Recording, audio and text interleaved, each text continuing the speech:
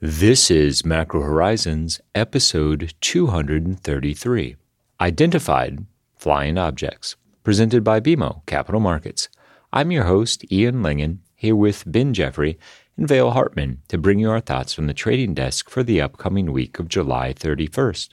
It's been a critical week for the world, as we've learned A, we're not alone, B, Fox Muller was right to believe, and C, the decision to rebrand Twitter as X.com was truly out of this world.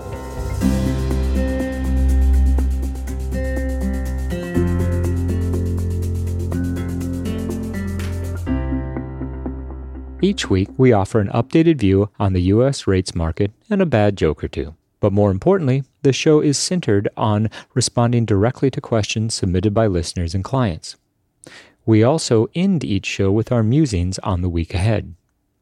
Please feel free to reach out on Bloomberg or email me at ian.lyngen@bmo.com with questions for future episodes. We value your input and hope to keep the show as interactive as possible. So that being said, let's get started. In the week just past, the Treasury market put in a very choppy performance consistent with the incoming information and monetary policy decisions. We saw a widely anticipated 25 basis point rate hike from the FOMC, which brought the upper bound of policy rates to 5.5%. At the moment, we're anticipating that this will be the terminal rate for this cycle, given the fact that all indications suggest that the Fed will take September off, and there's a lot of data between now and the November 1st meeting. Obviously, as Powell has articulated, in the event that the economic data doesn't conform with expectations, inflation ticks up rather than moderating over the summer months, then a rate hike would come quickly back on the table for the end of the year. All of that being said, we're content with the interpretation that this is the final hike of the cycle. The question then becomes, if July marks terminal, and the average time at terminal is roughly 7 months, then that implies that retaining terminal for an atypically long period of time means that the Fed won't be considering a rate cut until the second quarter of next year. And that's precisely what the market is pricing in at this point. We'll make the observation, however, that it's very typical once the Fed ends a cycle, either tightening or hiking, that the market is content to price in the prevailing policy stance for the foreseeable future, which in this case translates into the next 6 or 8 months. So as with the rolling recession narrative, i.e. a recession is always 6 months out on the horizon, there is similarly a rolling rate cut dynamic that we expect will continue to be relevant. Said differently, every monthly data cycle that we pass without evidence of a more dramatic impact from the cumulative tightening that's already occurred in the system will be a month or a meeting further into next year that will be required for the market to have full confidence in a rate hike. We also heard from the Bank of Japan, which increased the range of yield curve control from plus or minus 50 basis points to plus or minus 100 basis points. Now, this was telegraphed through the financial media on Thursday and largely priced in before the event itself. It was a classic buy the rumors, sell the fact dynamic that unfolded, and Treasury subsequently rallied. It's also notable that the inability of 10-year JGB yields to move beyond 59 basis points implies that in practical terms, there's probably no difference between having a band of 100 or 150 or even 200 basis points because yields are unlikely to get that high. The ECB also moved rates very much in keeping with expectations and, as with the Fed, left the market with a collective sense of uncertainty as it relates to the potential for a September move in Europe. All of this translated into bearish price action for the bulk of the week, but once 10-year yields moved above 4%, buying interest became evident and we saw a bullish tone, albeit one of questionable length, emerge as the week came to an end. Our core calls for 2023 remain intact. We are constructive on the Treasury market.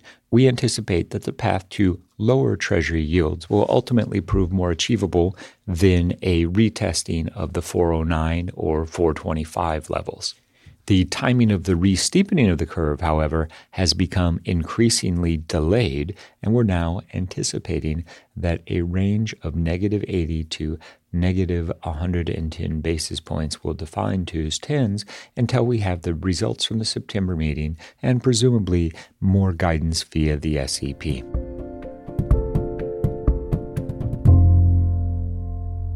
The July FOMC didn't leave investors in a position to take a high-conviction view on where the terminal rate for the cycle will be and when it will be achieved, and that is because we learned the FOMC will continue to make data-driven decisions on a meeting-by-meeting basis. And Fed funds futures pricing suggests investors are not convinced another hike will be delivered this cycle, though Powell is certainly open to the prospects for another hike if the data justifies it. And that's consistent with where we would expect to be at this point in the cycle, because the fact of the matter is that the Fed's most reasonable expression of hawkishness at this stage is by simply avoiding cutting rates for the foreseeable future. The Fed has been successful in communicating to market participants that no rate cut should be on the horizon, and as we look at the futures market, it's evident that investors aren't expecting cuts until well into 2024. Now, this creates an interesting dynamic in the context of the yield curve, as 2's 10s continues to trade in a range of negative 80 to negative 111 basis points that we anticipate will define the curve for the coming months. It won't be until it's abundantly clear that the Fed will need to start cutting rates, and presumably more significantly than the SEP guidance already implies, that the cyclical re-steepening of the curve will ultimately occur. This means that in the interim, the big question will be whether or not the market will continue to aggressively buy 10-year yields every time we move above 4%. Our base case scenario is that, in fact, that dynamic will continue to hold, and as we move into the balance of 2023, we will realize that the typical 110 to 120 basis point range for 10-year yields will in fact hold and be centered at 350. That implies that we're more bullish on the Treasury market from current valuations, with a nod to the fact that price action, as with monetary policy expectations, will be appropriately data dependent.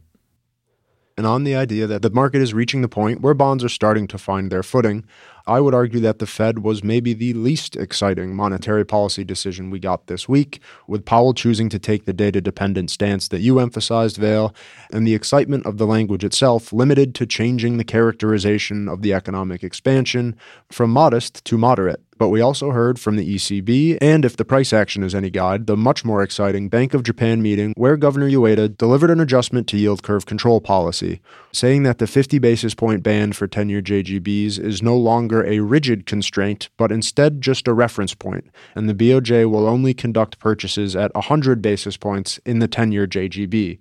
So for all intents and purposes, a widening of the target band for yield curve control from plus or minus 50 basis points to plus or minus 100 basis points. And while it wasn't that long ago that quote-unquote sources saw little chance of a policy change, the day before the BOJ decision, other sources came out and hinted via the financial media that a change to yield curve control was going to be debated Thursday evening Eastern Time, and that acknowledgement from the press was enough to get 10-year yields back through 4% in the wake of the stronger-than-expected U.S. GDP data. But nonetheless, the price action coming into Friday's session was a textbook sell the rumor buy the fact, as the shock value of widening the YCC bands was actually traded on Thursday, not after the decision was actually made. Setting aside the quality of sources familiar with the matter, it's worth making the observation that the Bank of Japan, by increasing the band to 100 basis points, effectively abandoned yield curve control, and we didn't see 10-year JGB yields go up to 100 basis points. In fact, at 59 basis points, that is, for all intents and purposes, fair value at the moment. And I think that that's interesting context for those in the market who had been anticipating that when the Bank of Japan gave up yield curve control, that would be a significant impulse for higher rates globally, not just for JGBs. And if it's only worth an additional 9 basis points in 10-year JGBs, it follows intuitively that investors would want to buy U.S. Treasuries above 4%. And this gets at something we talked about frequently around the start of Japan's fiscal new year, but also more recently with clients in terms of Japanese investor behavior and the willingness, on one hand, to buy treasuries, or not, as the case may be, but also the relative attractiveness of JGBs to the Japanese investment community.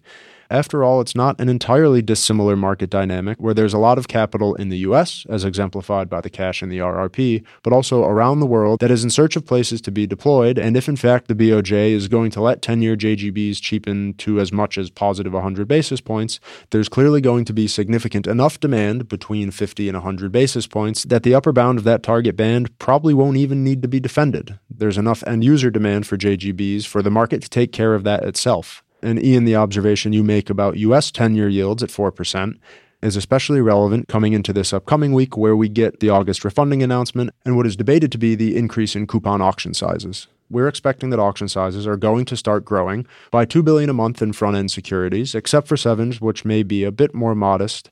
And we also see 10s and 30s growing by $2 billion for their quarterly reopening and then refunding process.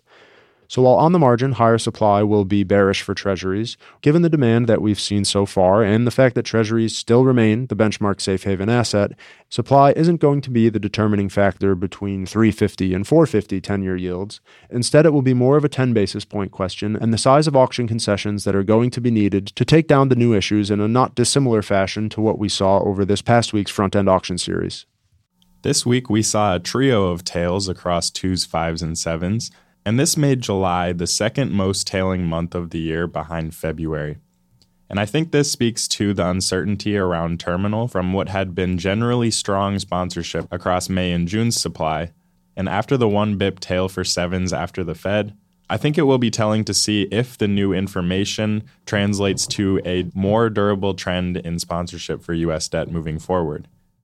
I'd also add that the tail on the 7-year auction occurred following a stronger than expected real GDP report for the second quarter. Headline growth printed at 2.4% in the second quarter, and that was accompanied by lower than expected inflation that then subsequently translated through to a core PCE print for the month of June that was, on an unrounded basis, 0.158%, leaving the year-over-year core PCE number at just 4.1%. Putting this into the perspective of the price action and Powell's endeavors to reestablish price stability, one can say it's certainly been a successful second quarter for the Fed, as they appear to be on course to engineer either a no landing or a soft landing scenario. We maintain that it's still too early to offer a definitive conclusion in terms of economic performance between now and the end of this year, but nonetheless, we're certainly sympathetic to the argument that the Fed might ultimately have pulled off the no landing. And to circle back to one of the most important things we learned from the FOMC, given the relatively unchanged statement, was that Powell was explicitly asked the question whether or not the Fed would continue to run down the balance sheet if it was also cutting rates.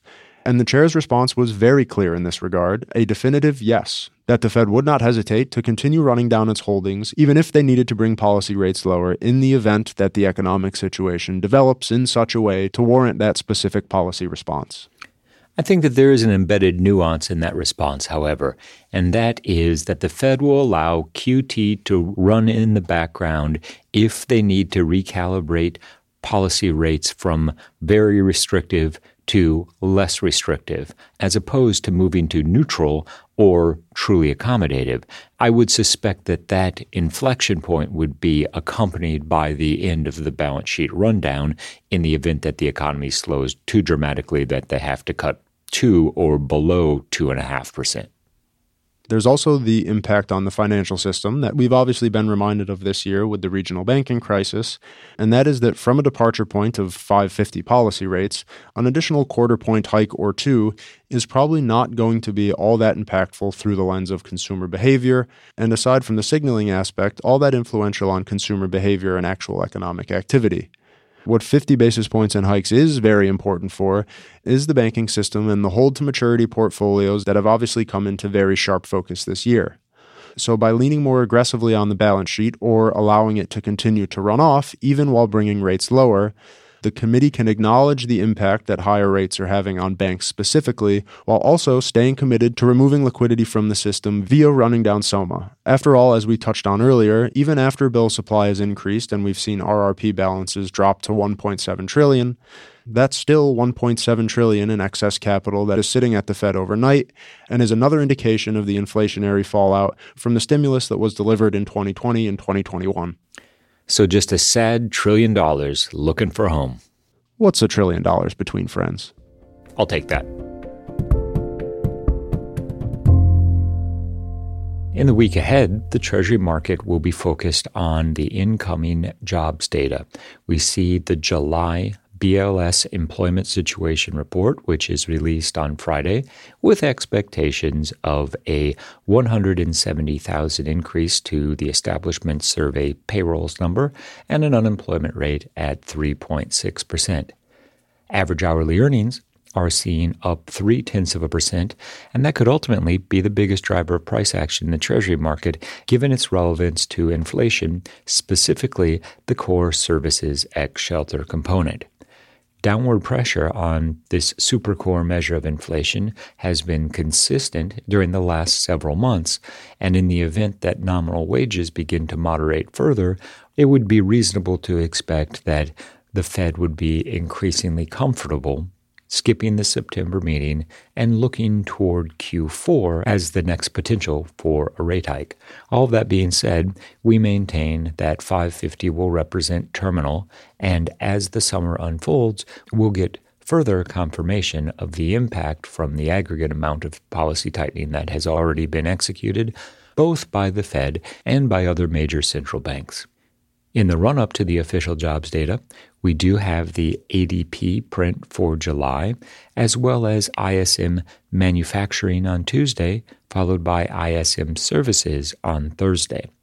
ISM services has market-moving potential insofar as it is expected to print comfortably above the pivotal 50 level with a consensus of 53.0. There's no coupon supply in the week ahead. However, we do get the refunding announcement, and we see 3 years at $42 billion, 10 years at $37 billion, and 30 years at $23 billion. The August refunding is widely expected to be the commencement of higher coupon auctions, and to a large extent, we expect that this has been an underlying factor contributing to the bond bearishness that defined the week just past. Let us not forget that Monday represents month end, and while July was not a refunding month, there still should be incremental indexing demand for duration. The first day of August also sees the release of the June's JOLTS data. The Fed's emphasis on job openings and the quit rate within this series leave the details as something of a tradable event, even though it is information for June, and we've already seen the June payrolls figures. As a theme, our expectations for the next several weeks in the Treasury market are that conviction will remain low, price action will be comparatively choppy, but within the prevailing range, and volumes will slow as the deep days of summer come into focus. We've reached the point in this week's episode where we'd like to offer our sincere thanks and condolences to anyone who has managed to make it this far. August is upon us, and the summer doldrums are quickly approaching. With this backdrop, we cannot help but recall the sage wisdom that only boring strategists get bored, and we're running out of things to do.